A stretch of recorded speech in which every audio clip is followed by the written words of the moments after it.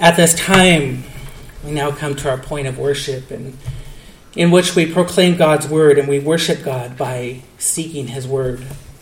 And we pick up this morning where we left off nearly 5 weeks ago, Colossians chapter 1. And beginning in verse 9, what we see is Paul expressing his desire for the Colossians. And he expresses this desire for them through prayer, that they may be fully content and fully competent in the Lord, and gives thanks, or asks that they may give thanks, because through his Son, he has provided redemption and the forgiveness of sins, it says in verse 14. And then we entered the Christmas season, and that's where we entered Matthew chapter 1 and the first part of Matthew chapter 2. And that served, in my eyes, a tremendous follow-up to the presentation of Christ as Savior. So we saw that Christ indeed was Savior in Colossians chapter 1, and then it went into Matthew chapter 1 to see him coming as Savior. And we see that he indeed is a fulfillment of the Lord's plan for redemption. I summarize that for you so that we may see the progression of study of what we've been doing and what we've seen, so that we can then re-enter Colossians this morning, Colossians chapter 1, and see this great exaltation of who Christ is. We come to this passage this morning, a passage that causes us to set our minds on the things above. And so it is my prayer that it will stir our hearts and cause us to draw nearer to God by exalting the Son of God. And so I want to invite you to take your Bibles and turn with me to the book of Colossians, Colossians chapter 1. And I want to bring to you a message that I have called the Preeminent Christ over creation. And as always, I want to ask those of you who are able to please stand for the reading of God's Word. For the sake of review, I want to begin reading in verse 9. Colossians chapter 1, verse 9. And so, from the day we heard, we have not ceased to pray for you, asking that you may be filled with the knowledge of his will in all spiritual wisdom and understanding, so as to walk in a manner worthy of the Lord, fully pleasing to him, bearing fruit in every good work and increasing in the knowledge of God. May you be strengthened with all power according to his glorious might, for all endurance and patience with joy, giving thanks to the Father who has qualified you to share in the inheritance of the saints in the light.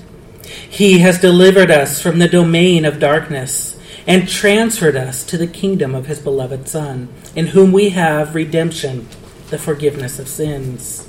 Verse 15. He is the image of the invisible God, the firstborn over all creation. For by him all things were created, in heaven and on earth, visible and invisible, whether thrones or dominions or rulers or authorities. All things were created through him and for him. And he is before all things, and in him all things hold together. And he is the head of the body, the church. He is the beginning, the firstborn from the dead, that in everything he might be preeminent. For in him all the fullness of God was pleased to dwell, and through him to reconcile to himself all things, whether on earth or in heaven, making peace by the blood of his cross. And you who once were alienated and hostile in mind, doing evil deeds, he is now reconciled in his body of the flesh by his death, in order to present you holy and blameless and above reproach before him, if indeed you continue in the faith, stable and steadfast, not shifting from the hope of the gospel that you heard, which has been proclaimed in all creation under heaven, and of which I, Paul, became a minister. You may be seated.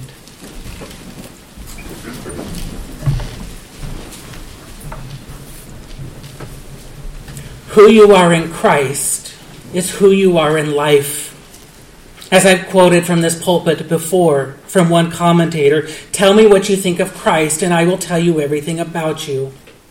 Tell me what you think of Christ and I will tell you the state of your theology and the state of your worship, the state of your prayer and the state of your study, and even the state of your relationship with him.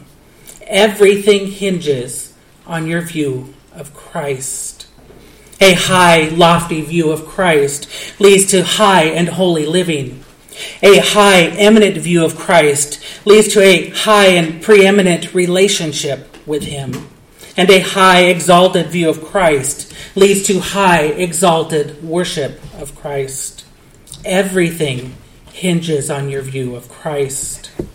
What you think about Christ determines your direction in life. What you think about Christ determines your devotion to the giver of life. And what you think about Christ determines your destination after life. Who you are in Christ is who you are in life. For a deeper relationship with God, then we must have deeper thoughts of God. For a more profound worship of God, we must have more profound thoughts of God. And for a greater devotion to God, we must have greater thoughts of God. One seminary professor laments that our weak thoughts of God, our weak thoughts of Christ, are perpetuated by our weak theology of Christ. For needs that only theology will fulfill, most Christians turn instead to the inadequacy of just devotional literature. Christians are content with weak content. They fail to grow because they fail to challenge themselves to grow. In a letter to Erasmus, Martin Luther writes, "Your thoughts of God are too human." And so it is with most people. They think little of God because they think little about God. Our thoughts of God are often nothing more than our thoughts about humans applied to God. Our text in Colossians this morning elevates our thoughts from human explanations to God's revelation. We read here not man's thoughts about God, but instead, because this is a divinely inspired word of God, we read God's thoughts about himself. If you want shallow reflections in Christ, now is the time to stop reading. If you want effortless observations about Christ, then do not advance forward in the text this morning. But if you are unsettled by cheap, easy musings of Christ, then you must read on and ponder what is revealed in our text this morning, and ponder what Christ's own words are about himself. I want you to note first the proclamation of Christ in the first line of verse 15. The proclamation of Christ. Paul writes, "He, Christ, is the image of the invisible God." The first work of Christ is to proclaim God the Father. He's revealing the one who has been unseen to those who see, making the invisible become visible. These words and the ones that follow here in this text are a grand shift in Paul's perspective of Christ. At one time, he saw Christ as the enemy of God, going so far as to even orchestrate persecution against anyone who would utter otherwise. But now he views Christ not as the adversary of God, but as the appearance of God. The Lord tells Moses, "No one can see me and live," because to perceive God is to see his holiness, which is incompatible with man's sinfulness. And so therefore to look upon God would usher in instantaneous death. For this reason, God remains hidden from sight. It is a necessary restriction to restrict or to preserve human life or physical life. Anytime the Lord appears in Scripture, we see that he does so, and he's always veiled by something. He's obscured so that he may not be looked upon directly. With the birth of Christ, the invisible becomes visible. John writes in chapter 1, verse 18, "No one has ever seen God." And then in John 14:9, Christ tells Philip, "Whoever has seen me has seen the Father." Indeed, he is the revelation of the invisible God. To see Christ is to see God, because God the Son is the image of God the Father. Just as any child is made in the likeness of his or her parents, so also Christ gives likeness or form to the likeness of God. Only twice in Scripture do we see something said about the manifestation of God's likeness. The first comes at creation in Genesis 1:27, in a text that you no doubt know very well. When God creates man, it says, "Let us make man in our image." Like God, humans possess intellect and emotion and will, all of which reflect who God is. But the image of God that humans reflect is distorted. Lacking absolute holiness, the image then is corrupted because it lacks the moral purity of God. But Paul writes to the Corinthians to affirm, if our gospel is veiled, it is veiled to those who are perishing. And in verse 4, in their case, the God of this world has blinded the minds of the unbelievers to keep them from seeing the light of the gospel of the glory of Christ, who is the image of God. As the image of God, Christ is the perfect manifestation of God. He is a perfect revelation of God. The same word is found in Matthew 22:20. And it's at that point in Matthew 22 when the Pharisees are seen to be plotting on how they can entrap Jesus. Or the text literally says, entangle Christ in his own words. And to do this, they ask in verse 17 of Matthew 22, is it lawful to pay taxes to Caesar or not? Being aware of their test, Jesus Christ responds, show me the coin for the tax. And so they brought him a denarius. And Jesus said to them, whose likeness, whose image and inscription is this? The same concept is in view here in our text in Colossians 1:15. Much like the coin is a replica of the likeness of Caesar, Christ is a mere image of God. But Christ's reflection is much deeper, because a mirror can only reflect an image. But Christ is reflecting God's essence, God's nature. He's revealing God's character. We see this evidenced in our scripture reading this morning, in John chapter 17. As Christ prays, he declares that he and the Father are one, and that they are of the same nature, is what this is saying. Several times throughout the prayer, he says he has completed the will of the Lord, and that he has revealed his name to the people. He says several times, I have manifested you to the people.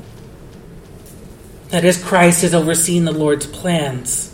He's manifested the Lord's name, and he's demonstrated the Lord's nature. While humans may be made in the Lord's image, having will and emotion and intellect, as I just said, Christ's reflection of the Lord is pure and unadulterated. Unlike humans, Christ's reflection is not obscured by a sinful nature. It is not distorted by impurity. Only Christ is the perfect depiction of God's intuition. Only Christ is the perfect reflection of God's emotion. And only Christ is the perfect participation in God's volition. Because he is a representative of God, Jesus is a representation of God. He is the representative of God. I'll say that again. Because he is a representation of God, he is a representative of God. Jesus Christ is acting on God's behalf.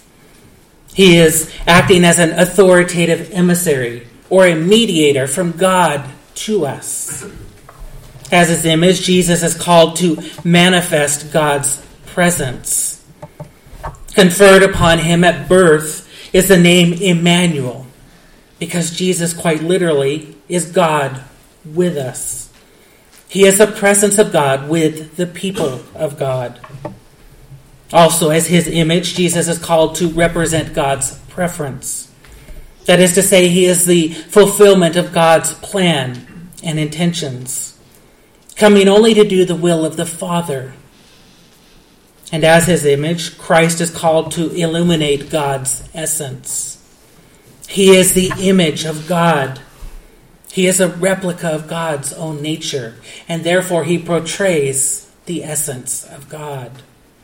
And finally, as God's image, Christ is called to allocate God's assurance. By his work, Christ provides assurance to believers. By him, any person may know with confidence his or her position before God. The appearance of Jesus Christ is a proof of grace of God. Not only because through Christ God provided us with this grand provision of restitution for our sins, but because God has provided us with a clear representation of himself. Our God does not keep himself hidden from his people. He does not remain concealed from those who may want to know him. He does not maintain a secret lair so that he is unreachable. And neither does he conceal himself behind a bunch of masks so that his identity is unknown. By the grace of God, he has made himself known through his Son, Jesus Christ. He is exposed, completely revealed, so that people may unreservedly come to him. Is it any wonder then that Peter, James, and John argue about the privilege of being able to sit at the right hand of Christ, sit next to Jesus in heaven? Certainly they were selfish in doing so. Asking such a question and arguing about it further shows their lack of humility. Yet these three had been present at the Transfiguration. They, of all disciples, had witnessed more of God's glory or more of Christ's glory than any of the other disciples. And no doubt that experience left an impression on them, so that they could be content with nothing less. Indeed, seeing even a portion of God's glory certainly must have caused them to want to see more of Christ's glory. To be near to Christ was to be near to God. If only we saw God as the disciples did. If only we could be content or not be content with anything less than God's presence. Instead of being satisfied with counterfeit copies or fraudulent fellowship, we would seek the legitimate companionship of the true God. If only we would stop seeking the God we want and start seeking the God who is, in all his splendor and all his majesty. I want you to note, second, the position of Christ. If we read from the midway in verse 15 through verse 16, we come to the position of Christ, and the text reads, "He is the firstborn of all creation. For by him all things were created in heaven and on earth, visible and invisible, whether thrones or dominions or rulers or authorities. All things were created through him and for him." If Jesus is not only the consummation of God's promises, he is also the commencement of God's plan. He is the beginning of all things. He's not only the author of creation, but he is authoritative over creation. While Christ may be the firstborn of Joseph and Mary, it's not this physical birth that Paul speaks of in our text. In history, it was the firstborn who was first in line for the family rank. In family, it was the firstborn who was first in line for the family inheritance. In royalty, it was the firstborn who was in line for the family reign.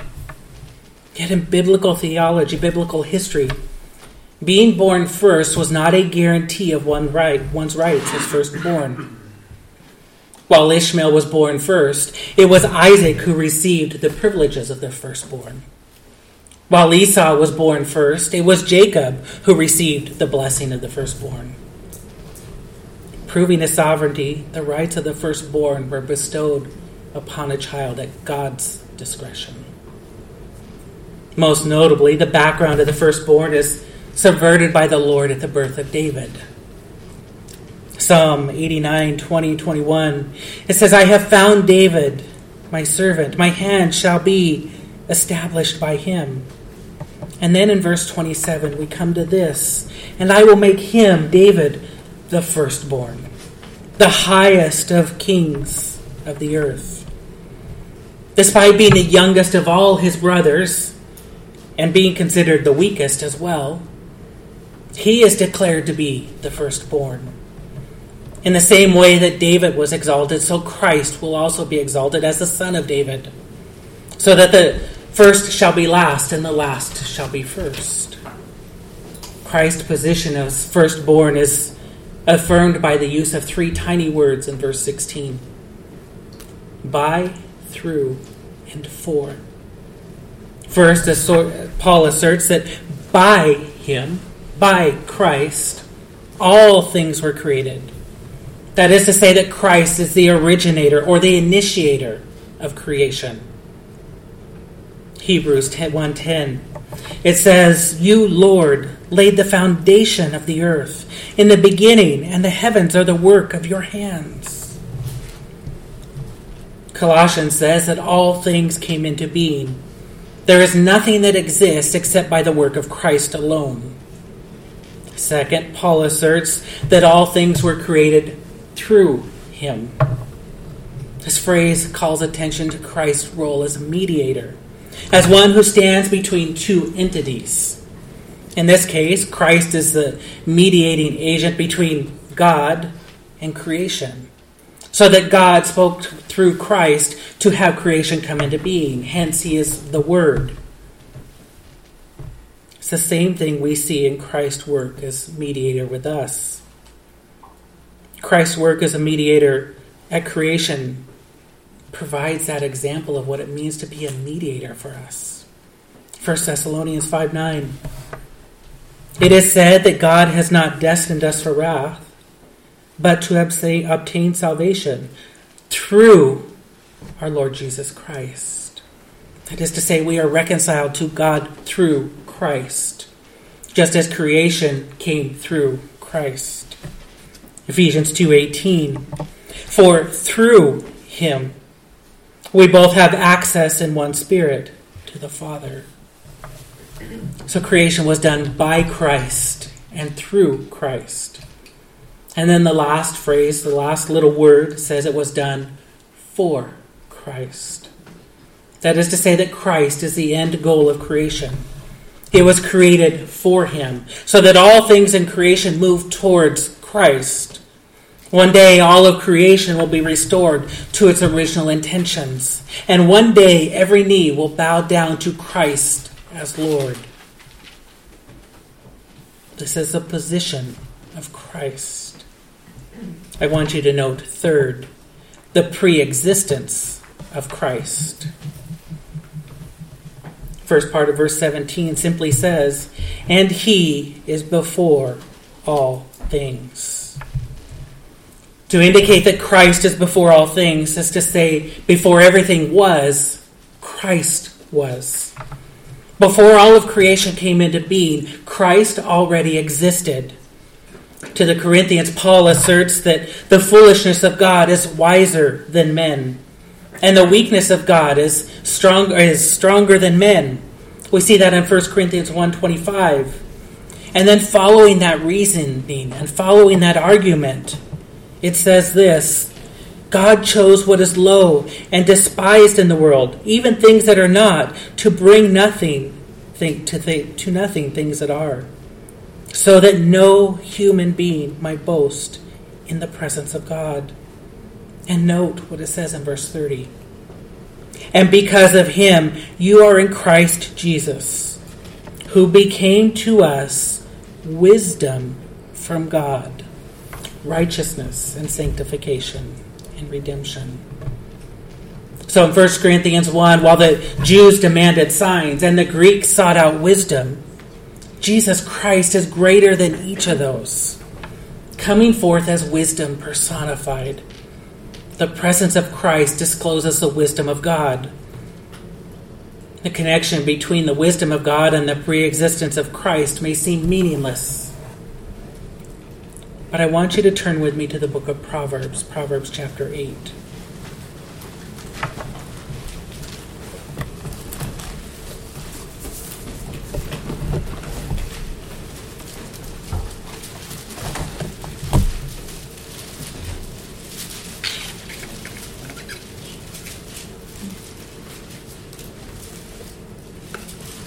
Proverbs chapter 8 begins in verse 1 saying, "Does not wisdom call?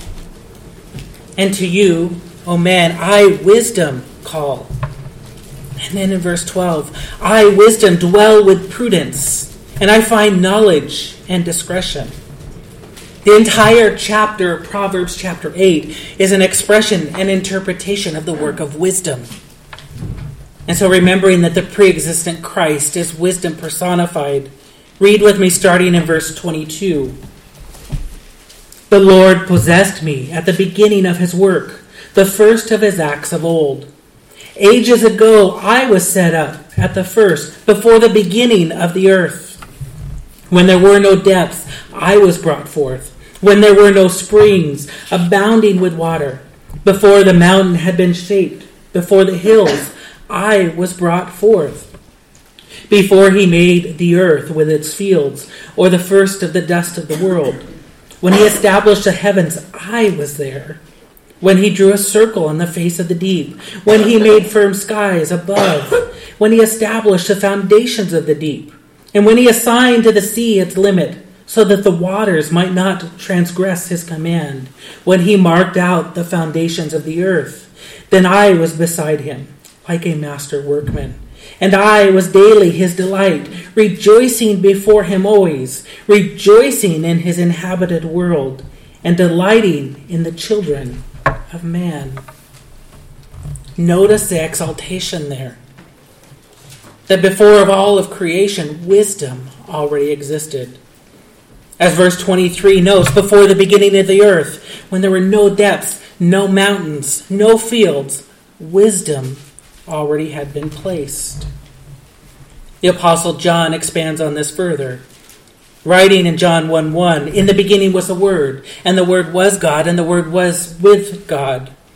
And then you go to 1 John 1:1, and you read, "That which was from the beginning, which we have heard, which we have seen with our eyes, which we looked upon and have touched with our hands, concerning the word of life. The life was made manifest, and we have seen it and testified to it, and proclaimed to you the eternal life, which was with the Father, and was made manifest to us." To be before all things means to pre-exist before all things. Again, we read in John chapter 17 this morning, verse 5 said, "Father, glorify me in your presence with the glory that I had with you before the world existed." Christ has always been, even before he created the heavens and the earth with God. Christ was already present. That is to say that Christ's pre-existence displayed his eternality.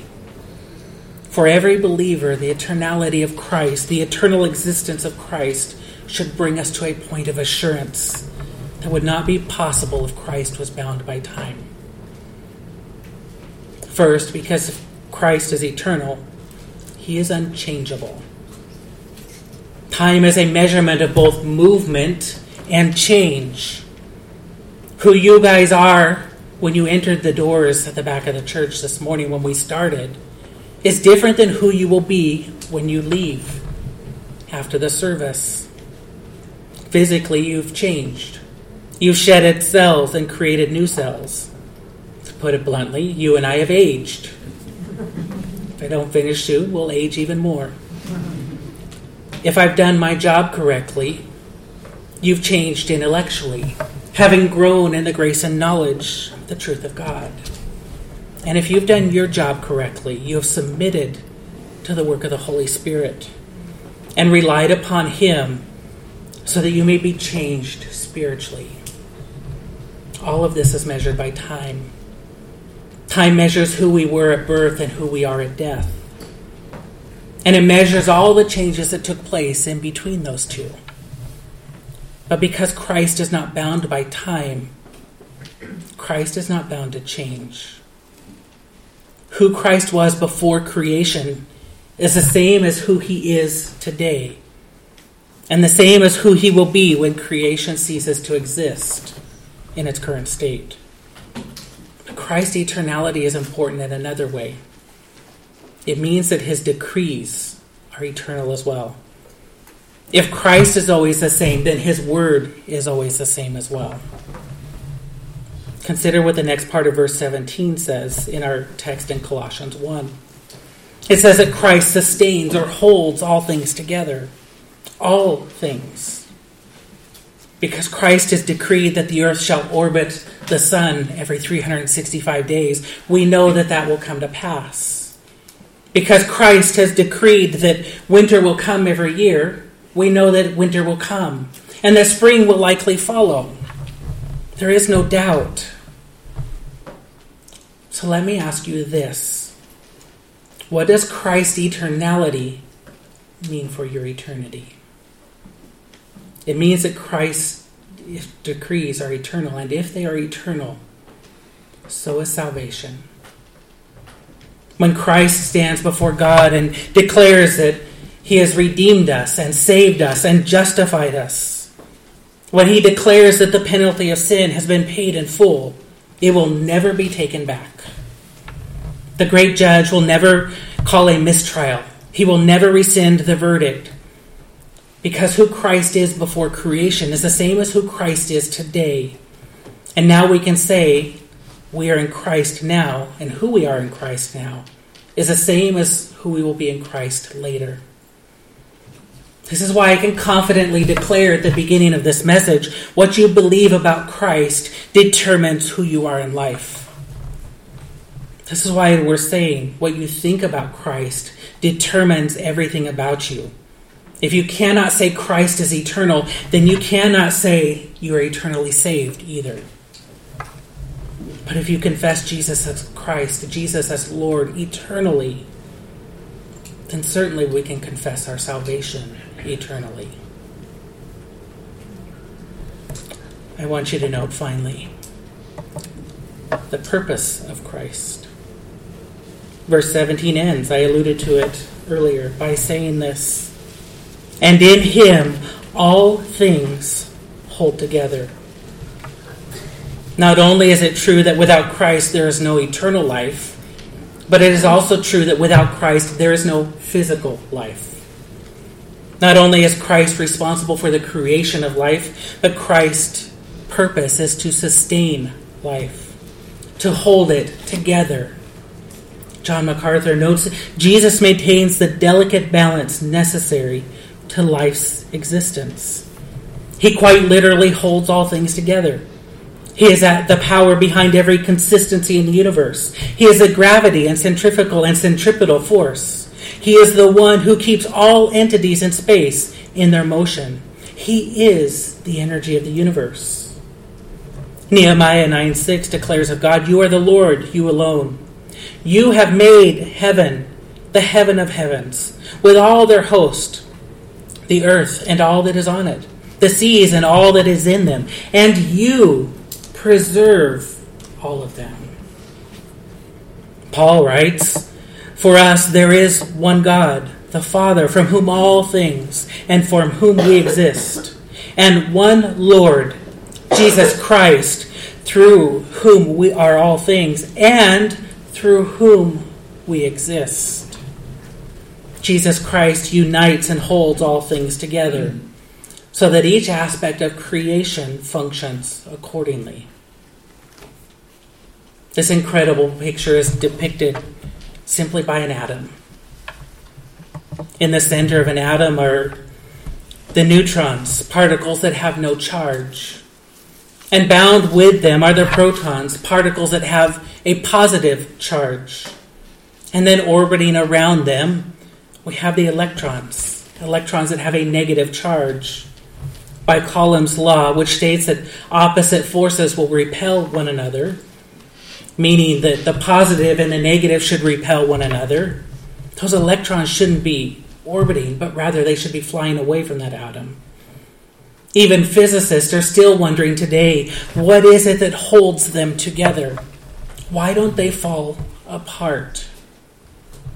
If you don't know physics history, then in the 1920s and the 1930s came the use of what are called atom smashers, whose sole purpose was to fire protons, meaning the positive forces in the middle, into the middle of an atom.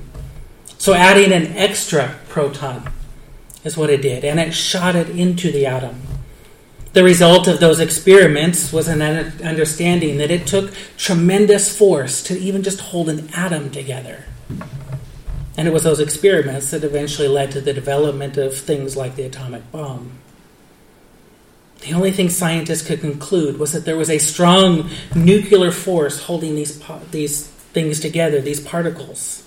And they have no explanation beyond that. George Gamow, an early advocate and promoter and developer of the Big Bang Theory, recognized the seriousness of this discovery. And he noted that we live in a world in which practically every object is a potential nuclear explosive. Carl Darrow, a physicist at AT&T Laboratories, writes this in response. You grasp what this implies. It implies that all massive nuclei have no right to be alive at all.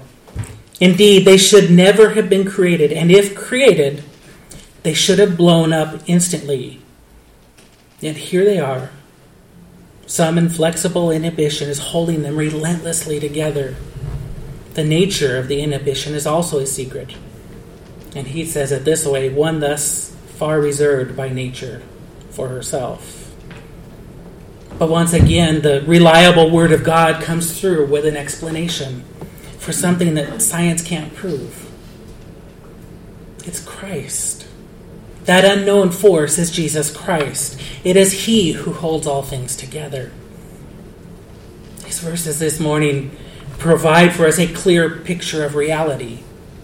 They're explaining for us the source of creation, the reason for creation, and the continuation of creation.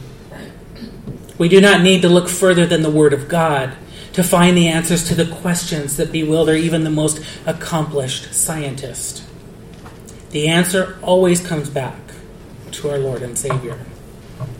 Jesus Christ is the preeminent one.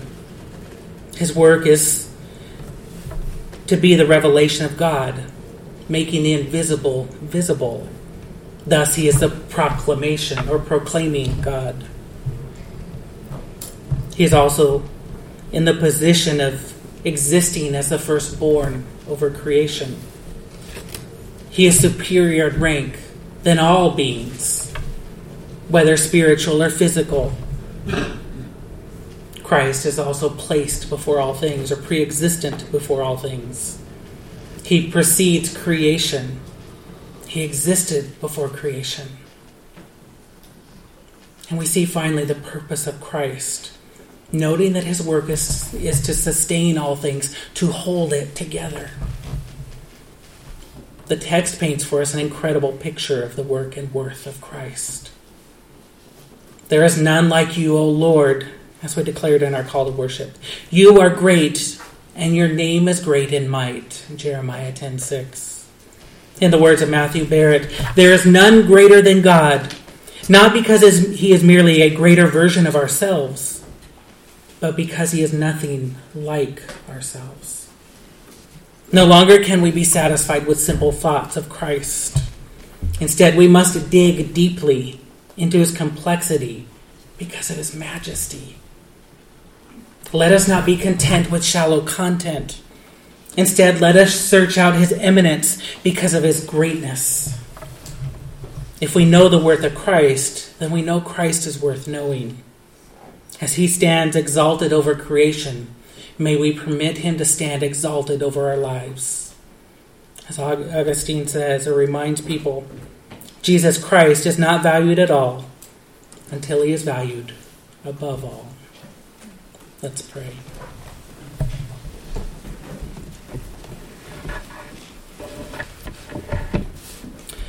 Our Father God, we are so grateful for who you are. We're grateful that indeed we have your Son, Jesus Christ. We're grateful that this morning we can look upon your word and see both his work and his worth. We can see his work at creation in being the beginning of all things. And now we see his work also as the sustainer of all things, Lord. Father, may that cause us to recognize both the relevance and the worth of who Christ is, Lord. Father, may we value him above all things. May we value him above ourselves, above our own life, Lord. Father, as Christ is preeminent in this world, Lord, may he be preeminent in our lives. Allow us to draw nearer to you by drawing nearer to him. Father, we are so grateful that you chose to reveal yourself to us, and you did so through your Son. And so, Father, may we choose and desire to know him more and more. May you convict our hearts this week to ponder deeply the work and worth of your Son. We pray all these things in your holy and precious name. Amen.